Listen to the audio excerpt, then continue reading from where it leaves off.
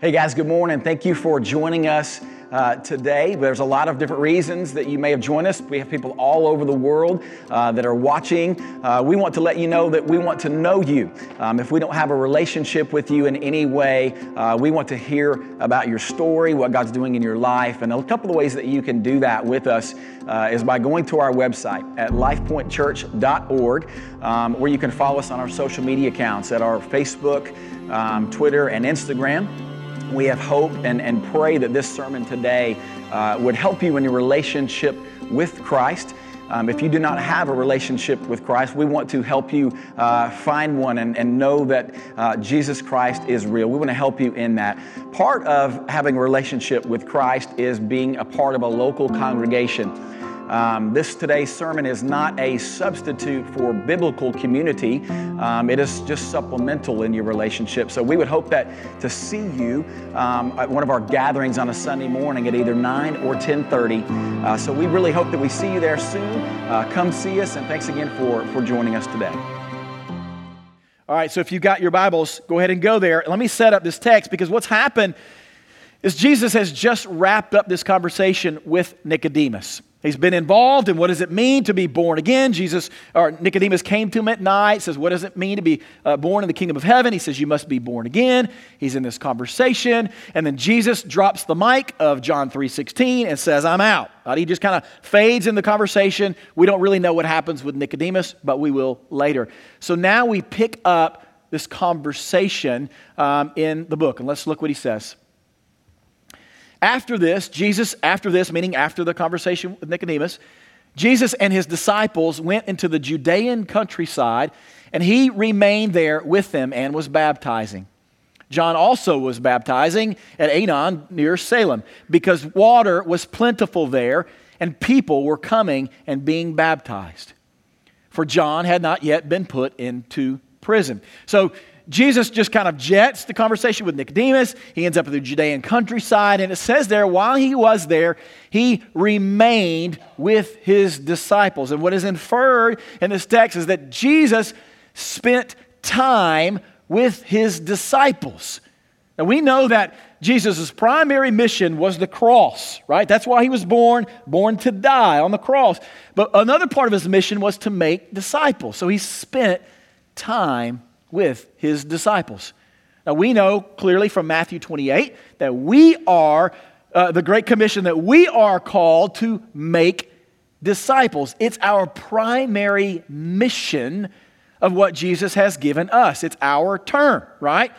When we think of making disciples, I know this word that just kind of reigns over us, and we're just kind of like, well, I don't really know what that means. And the first thing we typically think of is Bible studies, classes, small groups, and Sunday school, and those inorganic discipleship. That's what inorganic is when we step in as the church, as the organization, and we structure classes, and we kind of set it up for you to attend. That is called inorganic discipleship, and there's nothing wrong with that. That's a part of what we need to do. Jesus is not doing inorganic discipleship. He's doing organic discipleship, where he is simply inviting people into his life and he's spending time with them. What does Jesus' discipleship look like? It's developing another believer into a soul-winning disciple maker. Intentional, not through classes, not through programs, but through spending time with other people. Now, I will tell you, a couple of years ago, I began to, the Lord really kind of pressed in me to kind of look at our church. And the Great Commission just kind of collided with me. And I looked at it and said, okay, are we doing that at our church? Are we making disciples, or are we making church and hoping to get disciples? And that's what we were doing. We created environments and classes and programs, and you sign up here and you sign up there. But naturally, people spending time with other people, pouring out lives, we were not doing. And when you try to make church, you rarely get disciples. But if you make disciples, you'll always get the church. So we begin to kind of spread this idea, say, man, well, church needs to do that. Well, how do we do that? Well, I need to do that first. If I'm asking people to do that, and that's where we need to go, I need to do that myself. So I begin to invite men into my life. I disciple a group of men. Now, we pour into each other. I'm pouring into them. Their transparency. I'm pouring into what it means to be a follower of Jesus. They have access to me. My wife does that with a group of ladies. And there are other people in this room right now. I could list out a bunch of names of people in our church that are in fact doing that same thing together. They said, hey, let's do this. I'm called. I know I'm supposed to make disciples. That means I'm just supposed to pour my life in you, spend time with you. This is what I do. I read, I do quiet time, I pray, I go here, I talk to this person about Jesus. Just go with me, let's do this. This is our primary mission. This is the primary thing that God has told us to do. And what do we typically say? A lot of excuses. Some would be, not smart enough, I don't know how to do that. And there's some realities to that. Maybe you need someone to pour into you first before you can learn how to do that with someone else. If that's you, it starts with you. You have to do something. You have to step into a discipling relationship and say, disciple me, right? And you need to come talk to us today. We'll help you get connected to a group, while others, you know a lot of knowledge, and you need to be pouring that into other people's life. And we say things like, I'm too busy. My life is too hectic. You should see my schedule. Like, we all think we're busier than everybody else, right? Can we agree on that? Like, you have no idea how busy I am. I say that all the time. It's not that we are too busy to make disciples. It's because it hasn't been made a priority in our life. We will always make time for what is a priority to us. That's the number one priority He told us to do. It wasn't make babies, make time for yourself, make money. It was make disciples. That has got to be made a priority in our life, or it won't happen. So if that's pressing in, man, I want to encourage you, step into that role. Some of you are already doing it. You're faithfully making disciples. Thank you for that. Some of you need to step into those groups, and some of you need to step into those leadership. Come talk to us at the end of service. I want to help you out. Women, my wife will be there. She'll help you kind of get connected or equip. I'll do that same thing with men. But I want to encourage you. That's the primary mission. And I don't want the creek to become this cul-de-sac on the highway of the Great Commission. And just dead end here, I want us to be a part of the Great Commission. Okay? Now let's jump ahead. So as they were on the countryside, Jesus spending time with them, and it says, upon first glance, if you look at your text, it says that while they were there, they were baptizing. So it's possible we infer that Jesus was there baptizing, but from chapter 4, verse 2, we are told that Jesus was in fact not baptizing. He was just there overseeing His disciples baptizing. Why? A couple of reasons. First one is that was not the primary mission of Jesus. He was not coming to be a baptizer. That was not His ministry, right? That's the first thing. The second reason is this. I believe that the second reason is something similar to what Paul said in Corinthians, 1 Corinthians, when people had begun to brag about their baptism. Oh, you're one of His? I believe that Jesus was saying, listen, I'm not going to do that because I don't want people running around saying, hey, I got the real baptism. I got the one from the main man. You didn't get that one, right? So He says, I'm going to be part of that. Jesus did not baptize, okay? Where they're at, let's talk about that for just a second. Where they're at, John the Baptist was down at a place called Aenon, right? The word Aenon in the Hebrew means springs. Aenon, springs. If you're from Smyrna, you might be tracking right now. Enon, no, that's not even a joke, yo. Y'all are laughing before the joke. That's actually true. That's actually the name of, we got Enon Springs. There's a church that was planted down by a river. The water was plentiful there. That's what Enon Springs actually means, right? There's some biblical history. The church in Smyrna was the church that was commended by Jesus in Revelation, right? So if you're from Smyrna, you're holier than everyone else. You're going to go to heaven faster if Jesus returns. You're going to be the first people there, right? You might want to get on Zillow later today. Just kidding. All right, so let's keep going in this text here. But let me set up the scene. what's going on, just to make sure we're clear. So here you have John the Baptist and his disciples, and they're in this band down by the Aenon, and they're baptizing ministries. Great, it's going well. And then just down the way at the Judean countryside, Jesus is down there with his disciples, and they're baptizing.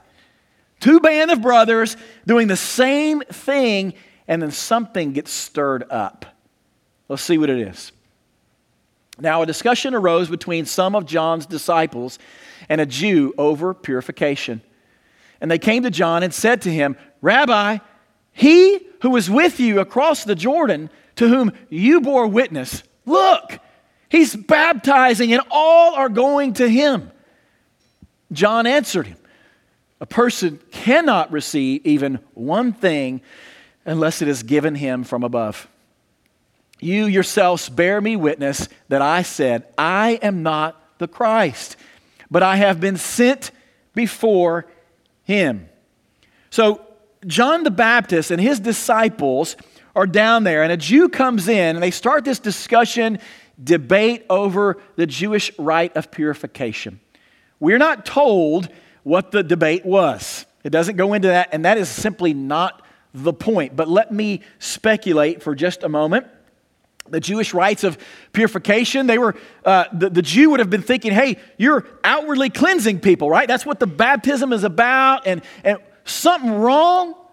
Like John the Baptist, where are all your disciples? Why are they all going down to get baptized down there with Jesus? Is something wrong with your baptism?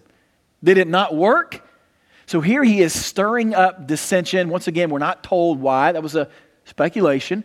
But he's stirring up division. And here's what we do know. He's basically saying this. Hey guys, your ministry, you think it's really good? Everybody's going down there with Jesus, and they're all going to him now. You had a great church going, a lot of gathering, a lot of people, a lot of thousands. You're baptizing. Something's up with y'all because everybody's leaving you and they're going down to Jesus. How little and how quick the disciples of John the Baptist forget. They freaked out. Hey, Jesus, you know the one that bore witness about you, that one, the forerunner, that guy, the voice in the wilderness guy who was gathering a lot of people talking about you. Guess what, John the Baptist? He's down the river and he's baptizing a lot of people. They're all leaving us and they're going to him. What are you going to do about it, Jesus? There's this competition that they're sitting there, they're losing their following. And they expected John the Baptist to be so upset about this. Paparazzi, they're following them. The cameras are flashing down there, no longer here. The voice of the one crying out in the wilderness is silent.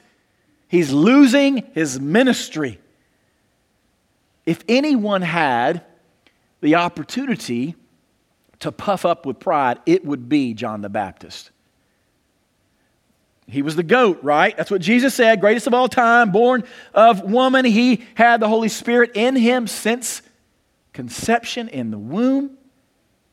Greatest of all time. So if anyone had the opportunity to puff up and think that he did not deserve this, it was John the Baptist. Only he did not respond like he thought they would respond. He had an inflated view of Jesus and not an inflated view of himself. He decreased so that Christ may increase. We'll get that to a proper moment. It was about self-deflection with John the Baptist and about Christ exaltation, and he was good with it.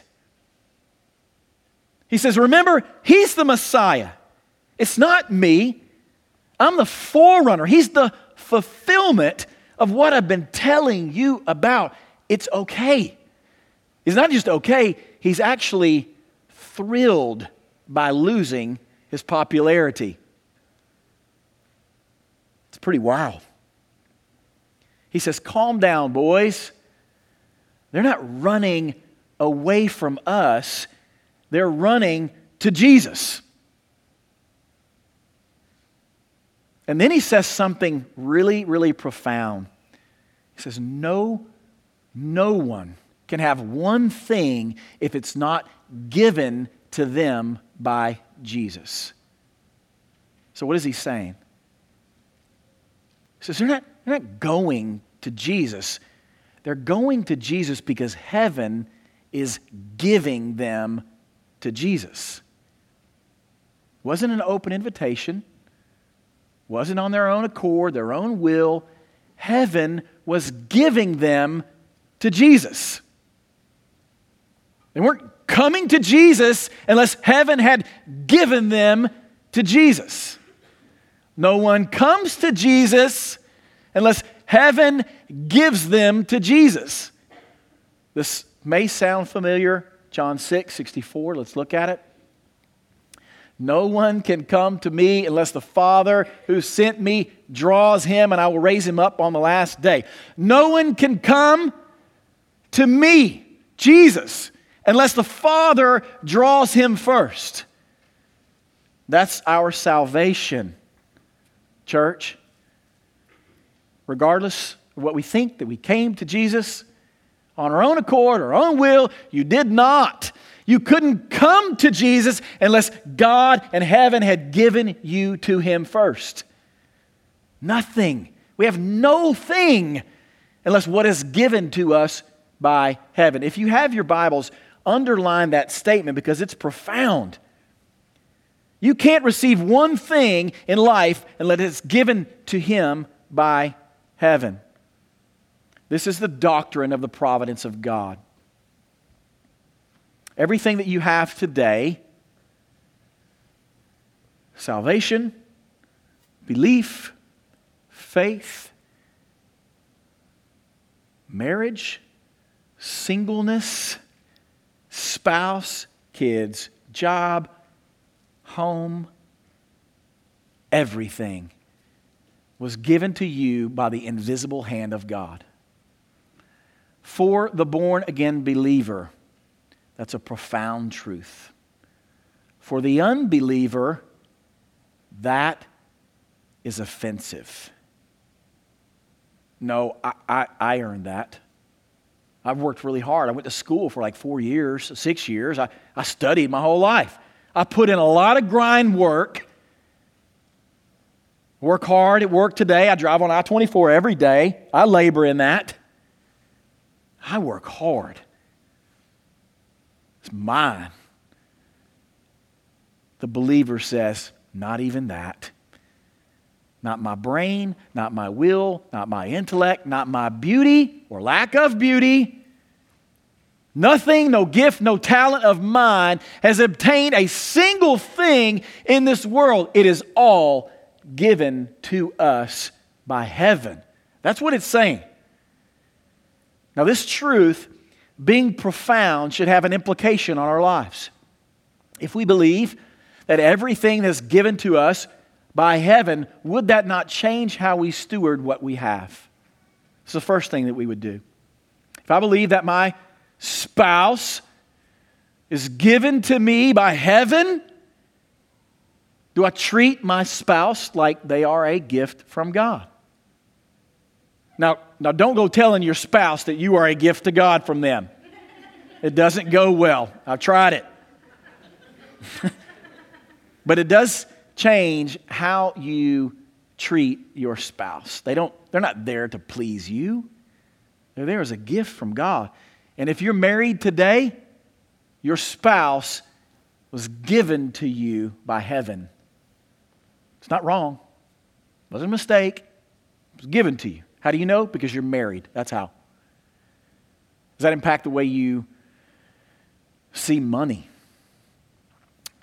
Right? If you believe that God, by his invisible hand, has entrusted you with the amount of money you have today, not what you will make in 10 years from now, today's money, today's salary. If you believe that it was given to you by the providential hand of God, how do you use what he's given to you? So if you believe that, you steward it well. How do you steward God's gift?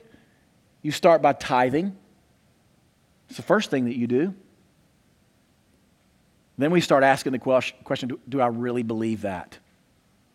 Do I really, really believe that God has entrusted me with that amount of money right now so I would steward it well for Him and tithe and be obedient?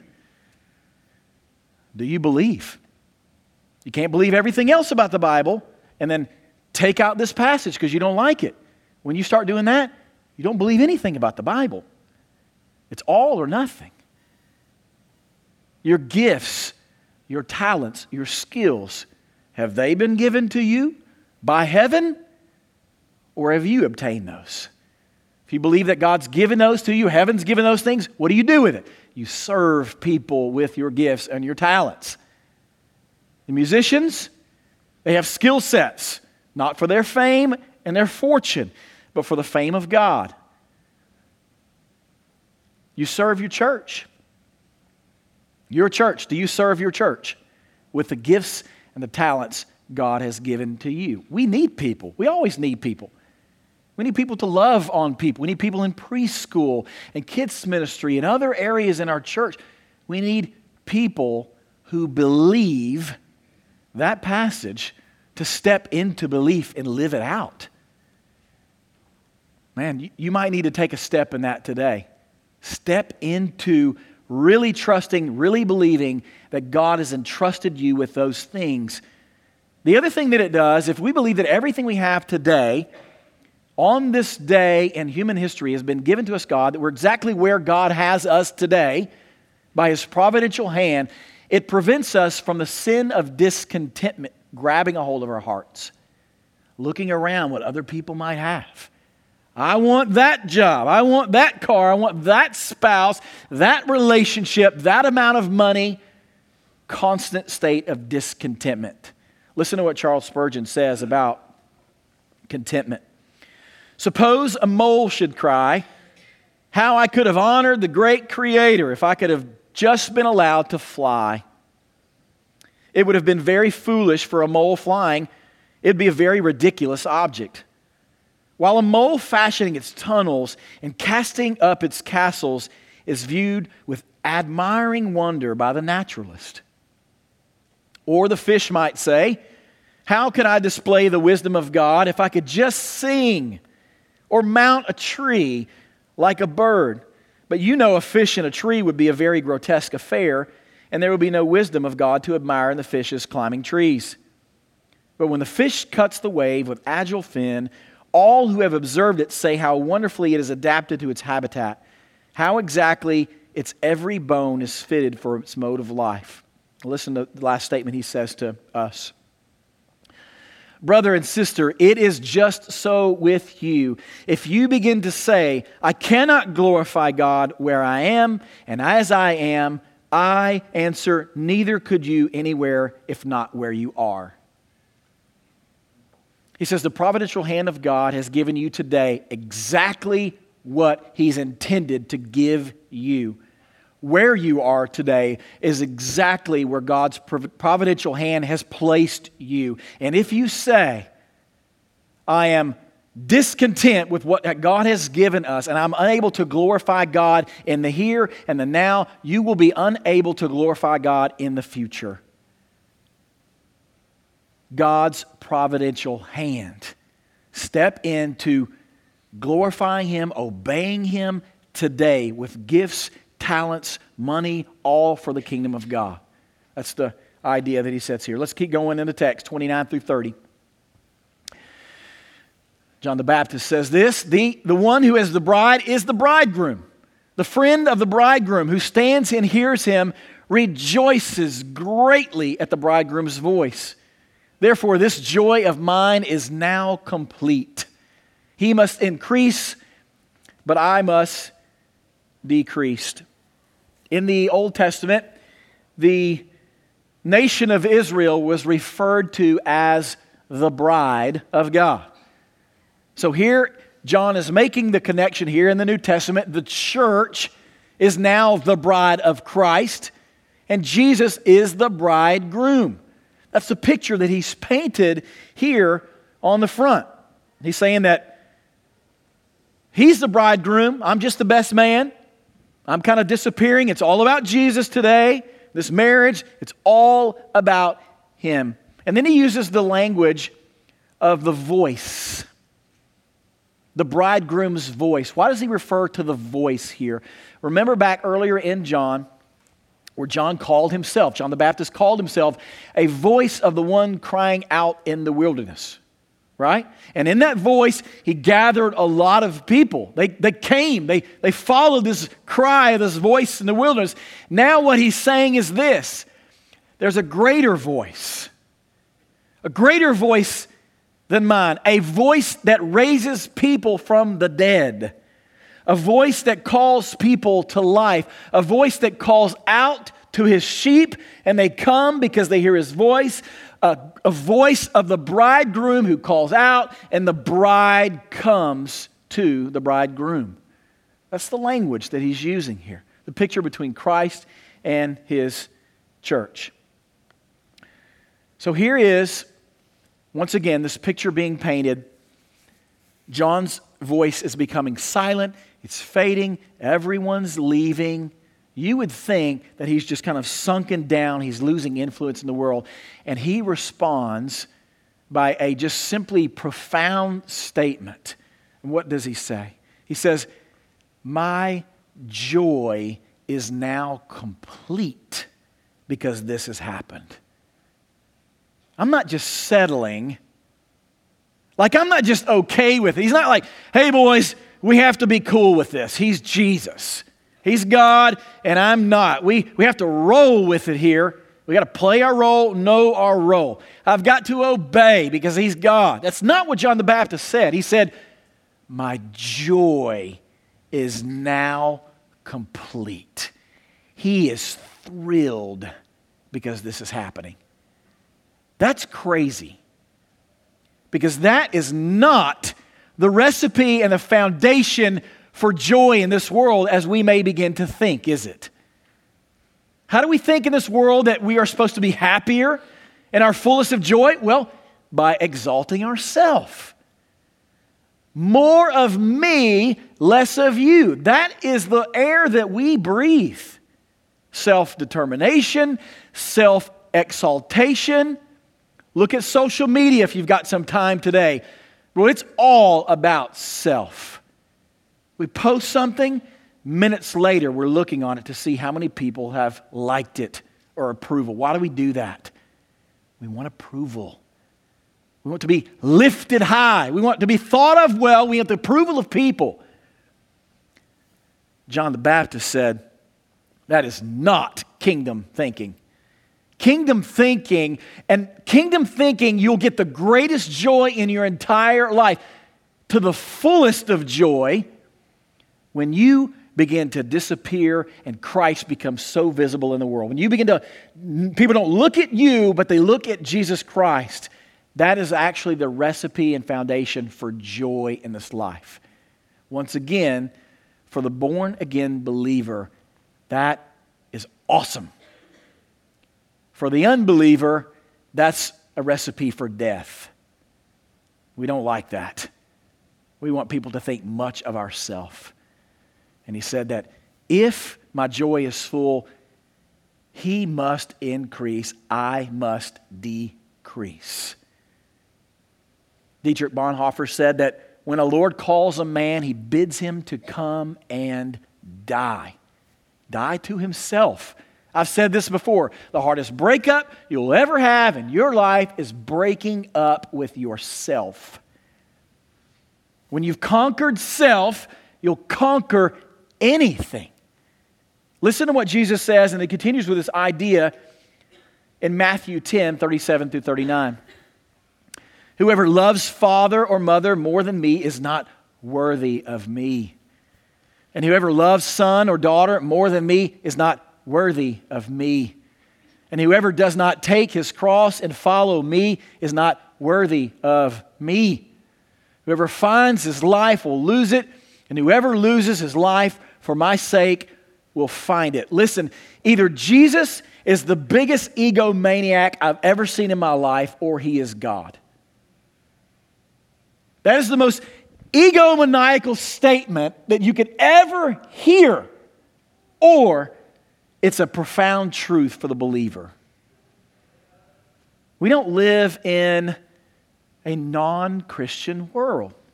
We live in an anti-Christian world who says Jesus is an egomaniac, or he's in fact God. And he gives us this profound order, and we're nowhere in the ranking. There's no, in the text, you're not going to find anything that says learning to love yourself. Love yourself, it's the greatest love of all. It's not in there. It's you get really, really low. And I'm not talking about a depression low where you have no value, no worth. That's not what I'm talking about. What I'm talking about is you get so low and you think so little of yourself and your depravity that Christ lifts you up and says, you are my child. You have great value, not because of who you are, but because I said who you are. I'm clothed you with righteousness. That's your value. So then your life is spent making much of Jesus and not much of yourself. That's the essence of the gospel. Christ did not die on the cross to forgive sinners so they continue to savor themselves more than Christ.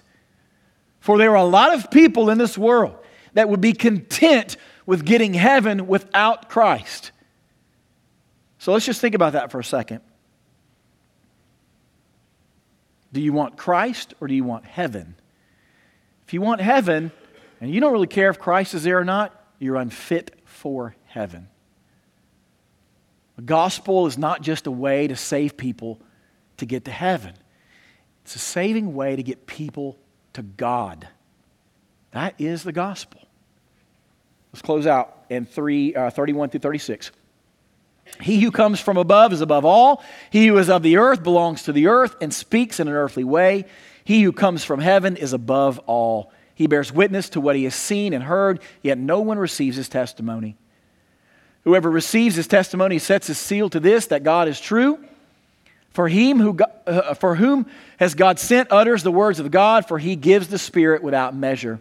The Father loves the Son and has given all things into his hand.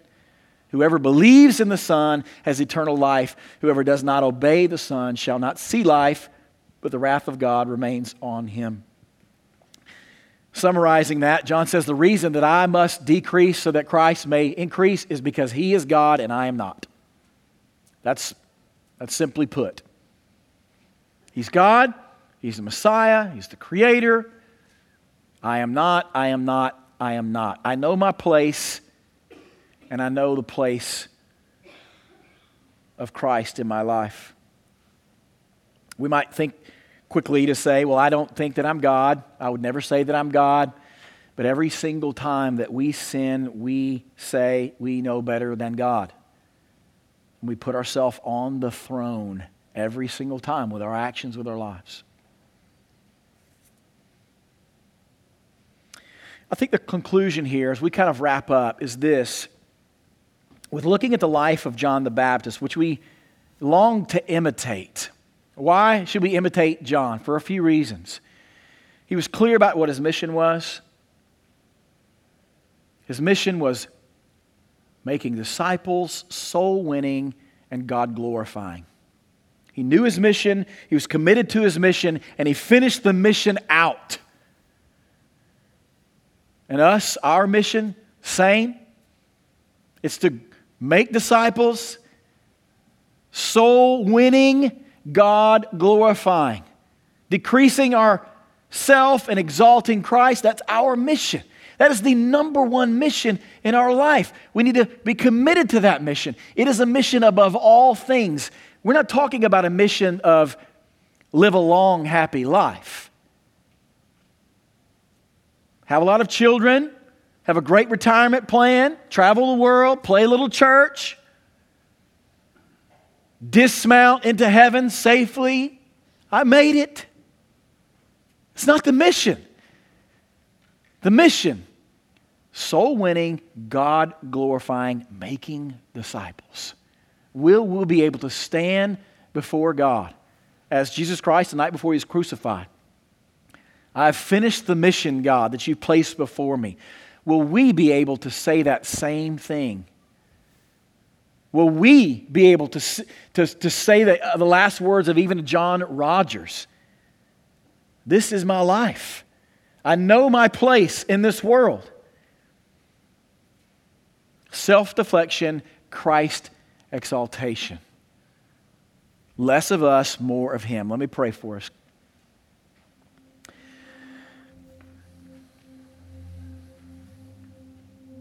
God, thank you for the life of John the Baptist as he exits this gospel.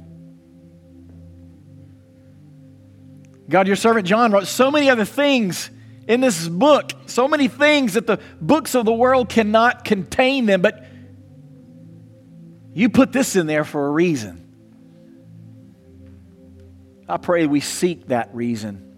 We see it today, that we would begin to live lives that just magnify Christ. And we would be okay with people leaving us, if it's popularity, if it's fame, followers. Lord, if we are beacons for Christ, we are well. We're good, and we have to be okay with that. Father, make this personal in our lives today, that we begin to process what areas in our life do not exalt you. We love you. Pray these things for the name and fame of the only one worthy, Christ. Amen.